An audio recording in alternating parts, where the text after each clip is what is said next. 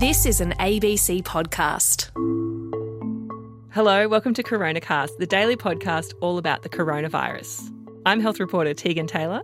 And I'm physician and journalist Dr. Norman Swan on this really important day for all proud Victorians, Tuesday the 27th of October. Yes, finally yesterday in Victoria, the Premier Dan Andrews announced the revised roadmap towards back to COVID normal, and it was a real relief for Victorians and the rest of the nation. Norman, what's sort of the highlights of what Dan Andrews said yesterday? Well, I think it's the comprehensiveness of the opening up. There's no dilly-dallying now. Retail, hospitality, people getting back to work. Yes, there are restrictions on indoor numbers and outdoor numbers, but if you live in New South Wales, you're used to that, and that will take a while to loosen up. But everything just gets going, and later on today, the numbers in households will become clearer because that is a high-risk environment.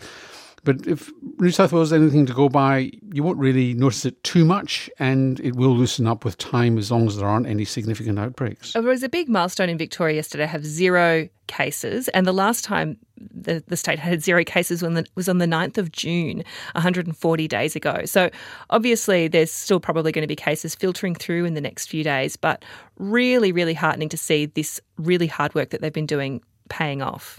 Yeah, no, it's amazing. I mean, there will still be virus in Victoria, and you will see the odd cluster popping up, as indeed they do in New South Wales.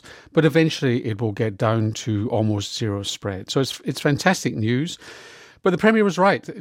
Constant vigilance is what's required. COVID normal does not mean normal. COVID normal means social distancing. It means not getting together in too large numbers too early.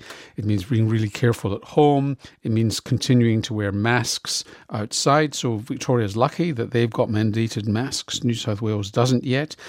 Things like hair salons can only do services when the client's wearing a face covering.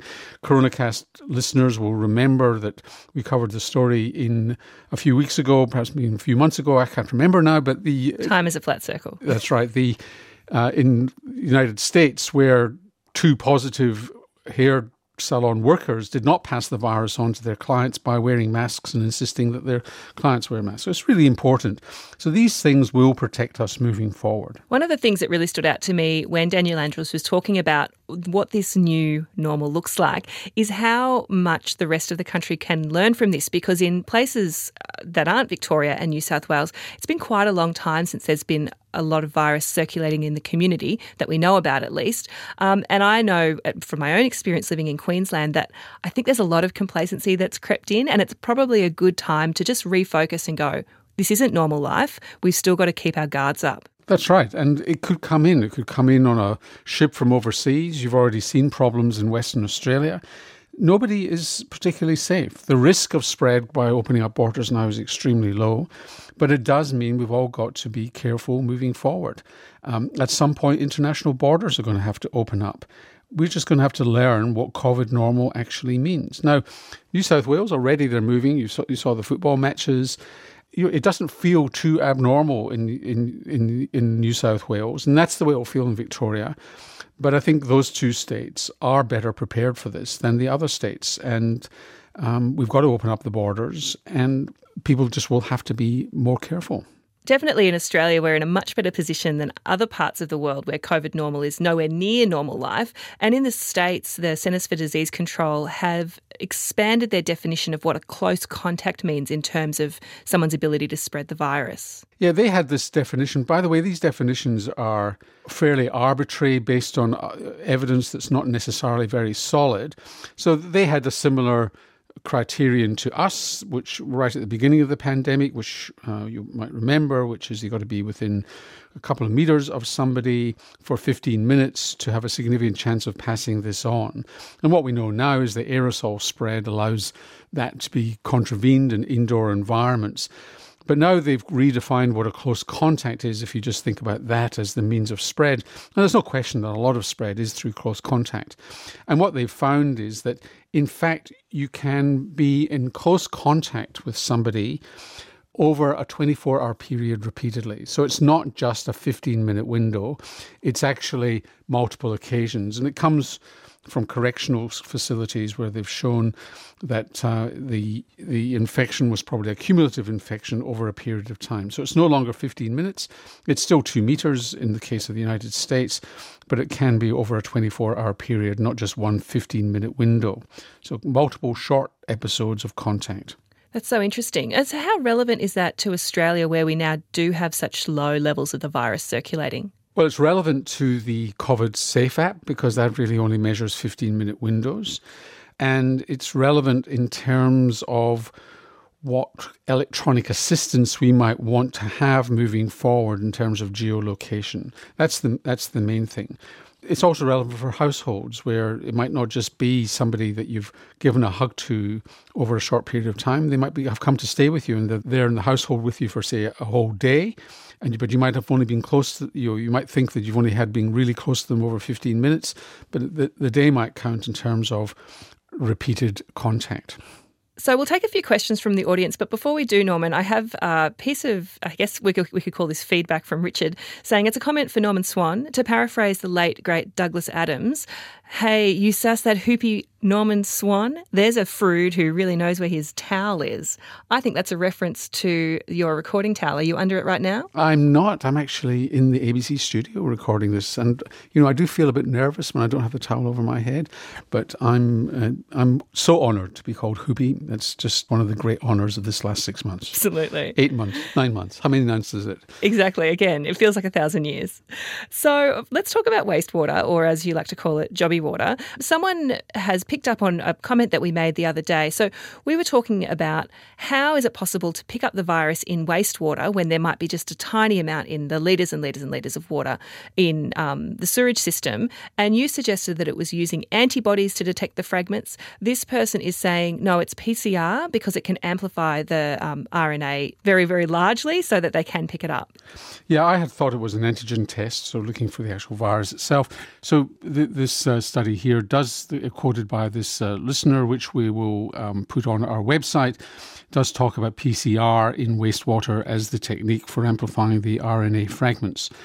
We'll have a look at that to see whether or not there is antigen testing in wastewater and confirm that. But certainly one important technique, stand corrected, is PCR, pretty much like your nose swab, except they don't dip your nose swab in sewage before they do the test. And just staying on this theme, Kathy's saying she is pretty keen on the idea of using poo or wee samples to test for coronavirus because she's had 2 nasopharyngeal tests and has just found them so very painful and uncomfortable.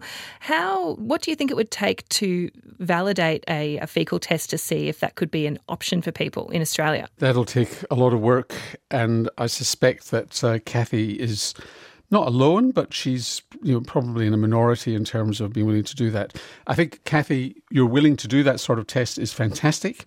And if more people were willing to do that, we'd have a higher uptake of bowel cancer screening in Australia. Bowel cancer screening is only accepted by about 36% of the population, which means a lot of people turn up with advanced bowel cancer requiring advanced, expensive and painful treatment, which they would have otherwise avoided. So more of us should be willing to test our poo.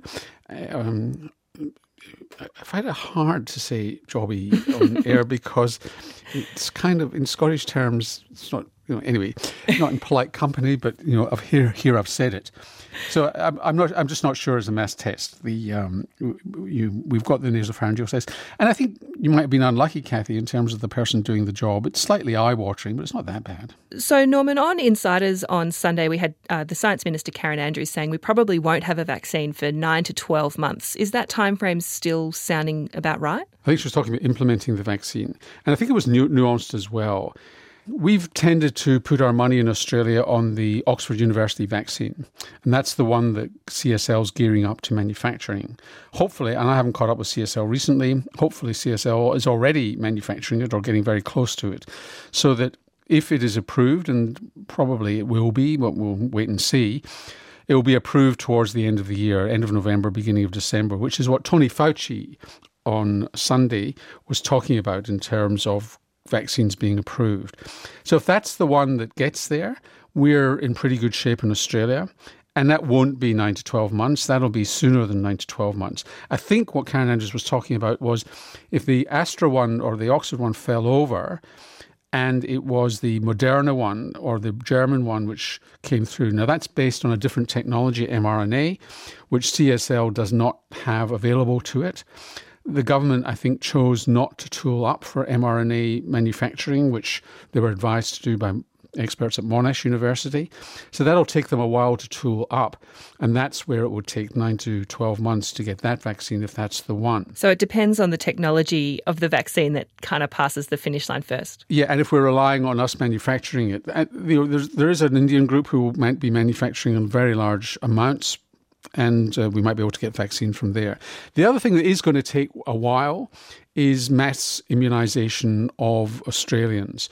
So even if we've got some coming through in December, January for the first quarter of 2021, I assume, and it will make a lot of sense, if high-risk groups get immunised first. So healthcare workers, first responders, people in aged care settings, the elderly with other diseases, other diagnoses which give them extra risk, and then slowly move into the more general population.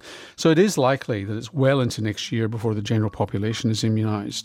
Well, that's all we've got time for on Coronacast today. If you want to send in a question, please do, and send it into abc.net.au/coronacast. Go to Ask Your Questions and mention Coronacast so we can pick you up. And you can also leave us a comment there if you've got something you'd like to say. And also, please do leave us a review on Apple Podcasts if you can. We love reading them. And we'll see you tomorrow. See you then.